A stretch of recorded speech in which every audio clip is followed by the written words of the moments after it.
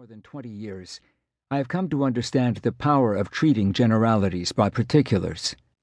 It is no use writing a book on the meaning of life, though we all long to know the answers to such great questions, while rightly suspecting that true solutions do not exist.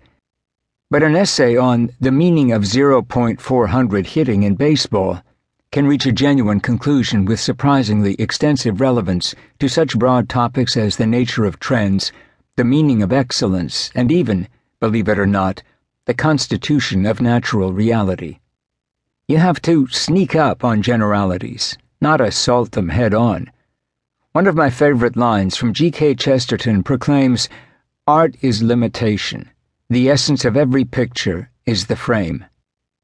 My chosen title did get me into some trouble, but I make no apologies and relished all the discussion. The Mismeasure of Man is an intended double entendre, not a vestige of unthinking sexism. My title parodies Protagoras' famous aphorism about all people, and also notes the reality of a truly sexist past that regarded males as standards for humanity, and therefore tended to mismeasure men, while ignoring women.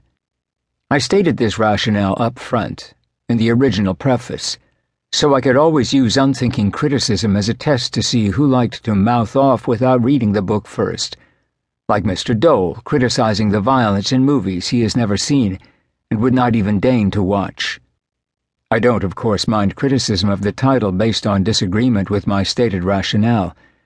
In any case, my title allowed my colleague Carol Tavris to parody my parody as a name for her marvelous book, The Mismeasure of Woman, and I am at least mightily glad for that. The Mismeasure of Man resides in a threefold frame, a set of limitations that allowed me to contain one of the largest of all intellectual subjects within a coherent and reasonable comprehensive narrative and analysis. 1.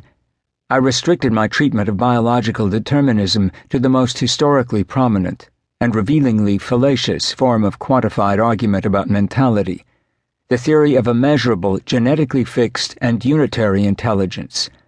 As I wrote in the introduction to link the pseudo-scientific claim with its social utility, this book, then, is about the abstraction of intelligence as a single entity, its location within the brain, its quantification as one number for each individual, and the use of these numbers to rank people in a single series of worthiness, invariably to find that oppressed and disadvantaged groups, races, classes, or sexes, are innately inferior and deserve their status.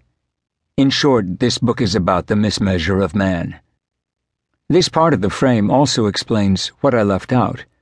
I have, for example, often been asked why I omitted so influential a movement as phrenology in my account of quantified theories for mental functioning.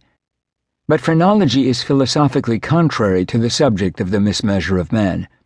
Phrenologists celebrated the theory of richly multiple and independent intelligences. Their view led to Thurstone and Guilford earlier in our century, and to Howard Gardner and others today. In other words, to the theory of multiple intelligences, the major challenge to Jensen in the last generation, to Herrnstein and Murray today, and to the entire tradition of rankable unitary intelligence marking the mismeasure of man. By reading each bump on the skull as a measure of domesticity or amativeness or sublimity or causality, the phrenologists divided mental functioning into a rich congeries of largely independent attributes. With such a view, no single number could possibly express general human worth, and the entire concept of IQ as a unitary biological property becomes nonsense. I do confess to a warm spot in my heart for the phrenologists. Do hearts have bumps of greater heat?